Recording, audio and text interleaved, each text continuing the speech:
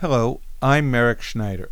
Welcome to this podcast of articles from the Wall Street Journal, a presentation of Ayers LA. You are listening to this recording, which is provided for the use of those who are blind or print impaired. Materials or items read on Ayers LA are the copyrighted property of the original authors and publishers. No unauthorized use or duplication is permitted. Today's first article is by Frank Wilczek, The Scientific Value of Ignorance. We'll follow that up with an article by Jennifer Williams Alvarez, Why Adults Can't Quit a Kid's Snack. Jennifer Maloney wrote, Boozy Beverages Blur Lines for Kid-Adult Drinks.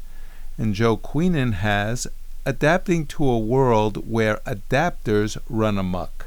And we'll follow that up with an article by Nicole Alt, When a Big Family Gets Bigger. All these articles are from recent editions of the Wall Street Journal. So let's begin with today's first article, The Scientific Value of Ignorance. In George Orwell's novel 1984, Ignorance is Strength is a shocking slogan that epitomizes a corrupt and sinister regimen. But in a more nuanced form, ignorance can be strength. It is an apt slogan for some cutting-edge science. Used wisely, ignorance can be a superpower that makes our senses more acute and our minds more capacious, though measuring devices and computers, respectively. This seeming paradox is rooted in the nature of quantum reality, which imposes a fundamental limitation on our knowledge of the properties of any object. Given perfect theoretical knowledge of an object's state, we can predict probabilities for where it will be found and how fast it will be seen to move if we measure those things. But according to quantum theory, when we multiply the fuzziness in predicted position by the fuzziness in predicted momentum, the product cannot get below a definite level. This is Herschenberg's uncertainty principle. Now suppose that we'd like to measure the position of a test body very precisely so that we can detect the tiny distortions of space caused by gravitational waves. To minimize the fuzziness in its position, while remaining in Heidelberg's good graces, we need to crank up the fuzziness in its momentum. The art of doing this is called squeezing, and it is a hot frontier of research. The main difficulty in making good quantum computers is keeping ignorant about what they're doing. A classical computer runs through a sequence of definite positions, each consisting of a series of zeros and ones that represent the states of its transistors. A quantum computer, like a quantum particle, allows all these positions to coexist. Fuzziness in position is necessary so that the computer can move reliably, with small fuzziness in momentum, to execute the next step in its program. If the computer inadvertently betrays information about its distribution of positions, it will reduce that distribution's fuzziness and necessarily inject fuzziness into the corresponding momentum, thus making the program's execution unreliable. When I first began to think about leveraging ignorance in the quantum world, I considered it to be one of that world's weird special features. But I've come to see it as a much broader idea that illuminates many things about how we deal with the everyday world. Consider, for example, what it means to recognize someone. The underlying pattern of photons that arrives at our retina will be quite different depending on where that person is, how they're oriented, whether they're partially hidden behind other objects, what they're wearing, and many other factors. But in concluding it's Betsy, we choose to ignore all that, and that's obviously a useful thing to do. Why don't we all have perfect pitch? Within our inner ears, we have little inverse pianos that move specific keys, actually specialized hairs, in response to specific tones. The information is there, but few of us can access it. Those of us who don't have perfect pitch may have chosen ignorance, unconsciously as our brains got wired up, in order to focus on more generally useful relationships. Adam and Eve were punished for eating from the tree of the knowledge of good and evil. However you take that story, it is a vivid reminder that ignorance is an option worth keeping in mind. And now, why adults can't quit a kid snack. When Justin Waddell settles in for lunch, most days he's having an Unscrutable. He prefers the grape jelly and peanut butter flavor of the J.M. Smucker sandwich, but will occasionally eat the strawberry jam option for variety. And while Waddell isn't opposed to assembling his own PBJ, I can make a pretty mean one, he says, it's hard to beat the convenience of throwing one of the mass-produced frozen sandwiches in his lunchbox. In a typical week, Waddell will have an Uncrustable each day along with something crunchy, even though it means some occasional teasing in the lunchroom. There were the jokes when I first started. Nice Uncrustable, says Waddell, a 35-year-old machine operator in Erlander, Kentucky. He keeps putting them in his lunches anyway. And I think I opened up the floodgates because there are now other guys bringing Uncrustables, he says. What started in 1995 as a school lunchtime snack called Incredible Uncrustables made by two fathers in North Dakota is now in briefcases and handbags, and a growth driver for one of the country's biggest food and beverage makers. Whether eaten by golfers, lawyers, or construction workers, the crimped, crustless discs aren't just for children anymore. They are a go-to at music festivals, a source of calories for runners mid-marathon, and a portable meal for professionals, side-eyed glances notwithstanding. Impassioned fans debate how best to eat Uncrustables, frozen or not, and if in the latter camp, how long should they thaw and by what method? In your pocket or a few hours in a lunchbox? Can you microwave them?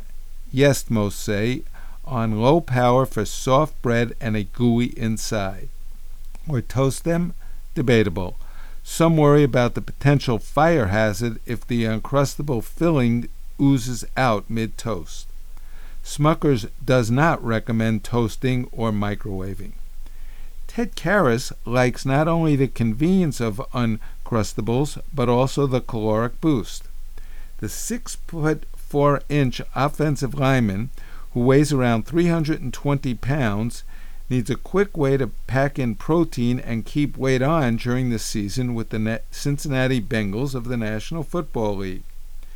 He says it can cost him $760 per pound a day in fines to the team if he's outside of a range of 314 and 324 pounds, a range stipulated in his contract. So the 30-year-old tries to eat around 6,000 to 7,000 calories a day during the season. Some of those calories come from eating Uncrustables, especially later in the season when Karras says he tires of eating big meals. When you're in a training camp or as the season goes on, breakfast can be very monotonous, he says, so he swaps in Uncrustables. 2 or 3 Uncrustables, a cup of coffee and a water, and I'm ready to roll. Karras, who comes from a family of NFL players, eats what he calls jumbo Uncrustables. Smucker says it sells larger Uncrustables to certain markets, and those have about 590 calories. The classic ones sold in stores have about 200 calories. Sales have soared since Smucker, based in Orrville, Ohio, acquired the product in 1998. Uncrustables' net sales in the current fiscal year are expected to grow around 20% to over $800 million, according to Smucker. All of a sudden, you're finding them everywhere, says Smucker Chief Financial Officer Tucker Marshall. The growth has meant adding new flavors, such as options with meat and cheese, and new markets launching in Canada this year. Some Uncrustable eaters further uncrust their Uncrustables, cutting off the crimped edges. Online, avid fans share hacks, among them adding toppings such as fruit, syrup, and powdered sugar, or frying them. Uncrustables have some competition. Chubby Snacks, which says it offers healthy, pre-programmed crustless sandwiches with less sugar than other options, launched in June 2020 with circle-shaped PBJs. Within 30 days, the Los Angeles-based company says it received a letter from Smucker claiming Chubby's round, crustless sandwiches were too similar. The brand has since abandoned the circle shape. Now Chubby sandwiches, featuring strawberry or grape jam, paired with either peanut or almond butter, look like clouds. Forced to decide whether it was worth going up against them in court or change the shape, we decided to change to a cloud, says Chubby Snacks founder and chief executive officer Dylan Jejio. Galant Tiger, a Minneapolis-based brand, last October launched crustless round sandwiches that pair ingredients such as peanut butter and salted strawberry jam and almond butter with apple chili jelly. Smucker late last year took issue with the shape of the sandwiches, according to Galant Tiger founder Kamal Mohammed. But Galant Tiger's sandwiches, which come frozen or refrigerated, are still being sold, currently in around a half-dozen coffee shops in the Minneapolis area, Mohammed says. I don't think we go after the same customer, he said. We're mostly going after foodies. Smucker says it is protecting its intellectual property. The shape of its crustless sandwiches is instantly recognizable to consumers, the company says. Some find the appeal of Uncrustables inscrutable, particularly if homemade sandwiches are an option. Guerrero Lopez, 33, acknowledges he'll eat them while on the job as a firefighter in Santa Rosa, California, where they are often provided at fire scenes. Lopez likes the flavor enough that he'll barter with other firefighters for their Uncrustables. His preference, strawberry, room temperature, by itself as a snack. But when Lopez is at home, with access to the needed ingredients, his wife will shame him if he goes for an Uncrustable over a regular sandwich. It's not that hard to make a peanut butter and jelly sandwich, so it's kind of silly, he says. Catherine Peterson, a director of data operations in Lexington, Kentucky, and her husband started eating Uncrustables around 7 years ago, while he was in law school. They agree on the best flavor. We are strictly grape jelly, says Peterson, but are divided on the best way to eat them. He's a thought-out type, and I'm just take a bite while it's a little bit frozen, she says. He thinks I'm completely gross for doing that.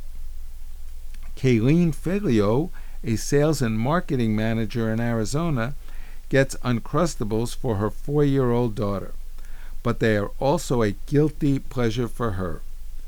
I find myself eating them more than she does, Filio says. And now, boozy beverages blur lines for adult drinks. Some states say adult and children's drinks are getting too close.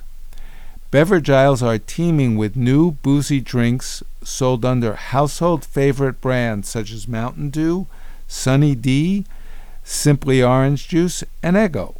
The crossover products have multiplied as companies like PepsiCo and Coca-Cola look to gain a foothold in the fast-growing alcoholic beverage categories. Regulators, consumer groups, and public health experts say these crossover products have the potential to create consumer confusion and result in a parent inadvertently buying and serving alcohol to underage children. PepsiCo, which owns the Mountain Dew brand and distributes the alcoholic version, Hard Mountain Dew, in more than a dozen states, has faced criticism for several instances in which Hard Mountain Dew was placed on store shelves adjacent to regular Mountain Dew soda, or, in at least one case, near a display of Hot Wheel toys. PepsiCo's alcohol distribution arm, Blue Cloud Distribution, said it trains employees to keep alcoholic beverages separate from non-alcoholic ones on store shelves and work with retailers to quickly correct the situation if a product is inadvertently shelved in the wrong spot. In one case, a toy display had been incorrectly placed in the beer aisle, and we were able to quickly ask the retailer to relocate the toys, a Blue Cloud spokeswoman said. Hard Mountain Dew sales totaled $54 million in the 52 weeks ended August 12th in the United States retail stores tracked by Nielsen, according to an analysis by Goldman Sachs. Sales of Simply Spiked, a boozy extension of Coca-Cola's orange juice brand, totaled $111 million in the same period, Goldman Sachs said. Spirit maker Brown-Forman recently called this year's introduction of Jack Daniel's and Coca-Cola the most successful United States product launch in the distiller's history. The Federal Alcohol and Tobacco Tax and Trade Bureau reviews product labels to ensure that they don't mislead consumers. States have jurisdiction over where alcoholic products may be sold at retail. Virginia in July implemented a new law barring retailers from shelving alcoholic products next to their non-alcoholic versions. The Illinois Liquor Control Commission in May issued an emergency rule with similar restrictions. The similarities between the packaging of the alcoholic and non-alcoholic versions of Mountain Dew caught regulators' attention in Illinois, said Lisa Gardner, executive director of the state's Liquor Control Commission. We were really concerned that busy parents, busy caregivers, busy shoppers, as they traversed the marketplace, were inadvertently grabbing the wrong thing. Consumer advocates and public health experts criticized the introduction in recent months of Sunny D vodka seltzer and Eggo brunch in a jar sipping cream. Sunny D fruit drinks and Eggo waffles have long been marketed to children. Sunny D is made by Harvest Hill Beverage, a company owned by private equity firm Brynwood Partners. Harvest Hill has said that consumers who were already mixing Sunny D requested a ready-to-drink alcoholic version. A spokesman for Harvest Hill declined to comment on the potential appeal of the drink to children. The Eggo liqueur tastes like maple syrup, butter, and bacon. A collaboration of Kellogg and Sugarlands Distilling, it is packaged in a glass jar with an image of a waffle. Kellogg and the distiller created the drink so parents can Eggo, relax, and enjoy that treat-yourself feeling Brunch of Oaks, Kellogg said. Parents are a long-time target audience for Eggo, the company said, and the liqueur is clearly labeled as alcohol and intended for adults 21 and over. And now Joe Queenan's Adapting to a World Where Adapters Run Amok. I was very excited to get working on my new laptop, but I quickly realized that I could not transfer files from my old computer because the new device did not have a USB port allowing access to my external hard drive. Seemingly, old-fashioned USB ports are technologically retrograde and stupid, and only a Luddite like me would expect a sleek new laptop to include one. The infuriating absence of the all-purpose USB port falls into the broad general category of problems my mother never had. In fact, it falls into the broad general category of problems I couldn't even try explaining to my mother, much less my father. Rather than bellyache about not being able to transfer my files, I contacted a friend and asked if there was an adapter he would recommend to help me to get started on my new laptop. Ridiculing my allegiance to Jurassic-era technology, He recommended a 7-pronged adapter that would allow me to plug in any and all external drives, including a prehistoric thingamajig that would allow me to watch old DVDs like No Country for Old Men. He spoke highly of a device that included a 7-in-1 USB-C hub with 4K HDMI 100-watt power delivery, USB-C and 2 USB-A 5 gigabyte data ports, micro SD, and SD card reader. But he warned me that some adapters would not support 60 Hz 4K HDMI video. I told him that support for 60 Hz 4K HDMI video was not one of my pressing concerns. The adapter worked like a charm, and I got all my files transferred lickety-split. But it cost me $40 on top of the $800 I'd paid for the computer. This got me thinking about what life would be like if we purchased other products and found that they required the use of an adapter. Footwear, for example. You buy a pair of running shoes online, they arrive in the mail, and you're all set to go for a jog, except that you cannot thread the laces through the holes on the shoes unless you purchase a 7-in-1 Thunderstorm AK-47 size 6-9 half W hub with 5K Meta functional orthopedic adapter. And a friend warns you that the adapter will only work with shoes up to size 11. Anything beyond that, and you might need the 9-in-1 Thunderstorm AK-47 size 1213 XW hub with 10K macro pediatric overdrive, which will not work with your wife's shoes. You'd have a similar problem if you bought a new toaster and found out that the device was not capable of toasting bagels unless you purchased the 7-in-1 T564 45K 65 MHz 70 mph everything whole wheat interface, which comes with 2 USB SD ports in case you want to film your breakfast being prepared. And a friend warned you that the adapter might not work with English muffins.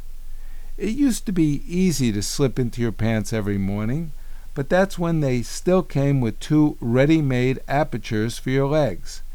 New models of trousers require you to purchase an adapter with several expansion slots, 2 for your legs, 1 for your trunk. But a savvy friend warns you that certain adapters will not work if you have a pot belly, and recommends the 7-in-1 Thundercloud 100 kg girth facilitator with 250 XXL power delivery. The adapter business is booming, so it is only a matter of time before new connecting devices appear. Possibilities include an adapter that allows your hat to directly interface with your head, an adapter that allows your fork to interface seamlessly with your mouth to effectuate the transfer of tortellini, and an adapter that allows razor blades to shave your face. One caveat: the 7-in-1 Thundercloud UFO SDS hub with 12K OTB 100 WWF and 2 USB-A 5 GB data ports will not work with goatees. And now, when a big family gets bigger. While cleaning up the church after my sister's wedding last month, my 4 other siblings and I hashed out the family accounting. Did we lose a sibling? Gain one? Can her husband join the family group chat?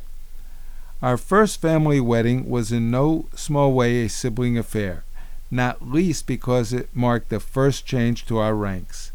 Dad gave the bride away, but it felt as though we brothers and sisters, ushers and bridesmaids, were giving our blessing too.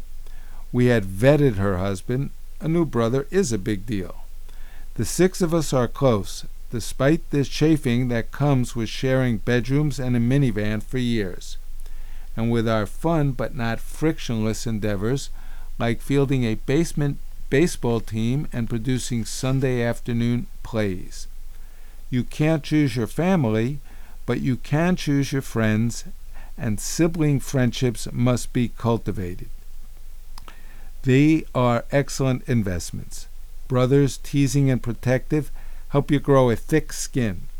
They are the reason I know anything about sports. Sisters, sweet but honest, offer sartorial judgment before the world can. A friend loves at all times, and a brother is born for a time of adversity, says Proverbs 17:17. The events we rally for in years ahead won't always be as happy as a wedding. Siblings share burdens.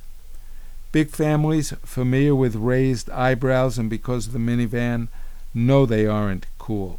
Certainly they aren't the norm. The average household size was 2.5 in 2022, down from 3.33 in 1960.